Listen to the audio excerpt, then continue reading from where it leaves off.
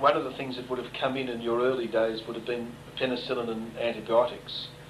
Yes, and cortisone, really. Yes.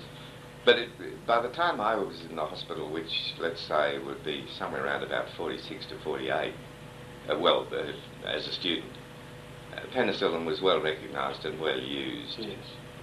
It was routine.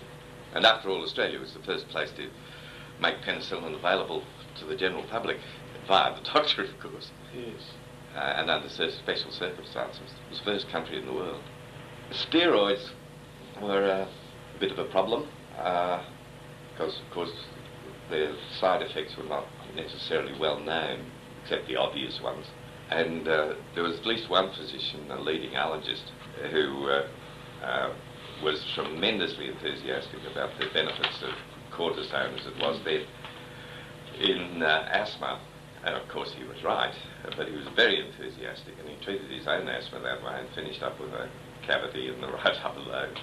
Chloromycetin became unpopular at the Melbourne fairly early because, I can't remember the details, but there were at least 2 doctors, or doctors' wives, I think actually, who suffered some of the severe hematological complications.